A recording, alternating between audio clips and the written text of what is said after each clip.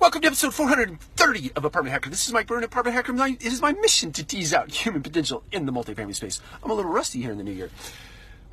So today I wanted to talk about delegation. This is part 2 of 7 parts that we're going to talk about under the premise of leadership. And delegation, to me, is really an art. And when you graduate to the level of being a leader as opposed to being a manager, and you get away from doing tasks and rather graduate to getting tasks or things done through other people, delegation is a key.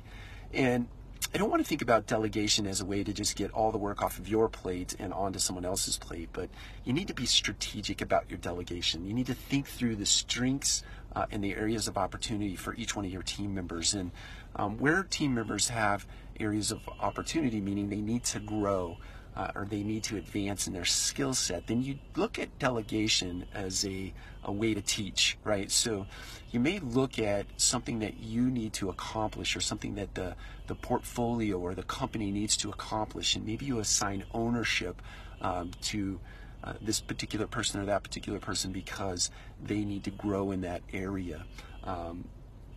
By delegating and assigning ownership to somebody, you give them an opportunity to actually grow into something that is innate in them, and that is their own ability to be a leader.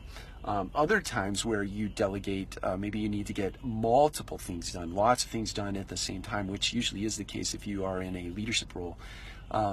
Looking at delegation as an opportunity to give people who are very strong in a particular area projects that are outside of their normal day-to-day routines that keep them really interested in the business. So you give them ownership of projects, or maybe even multiple projects, to stretch them a little bit, but rather to get them out of sort of a rote routine of things. So you keep the business interesting through the art of delegation. So just a couple of tips as you run into 2018 about delegation under the premise of leadership.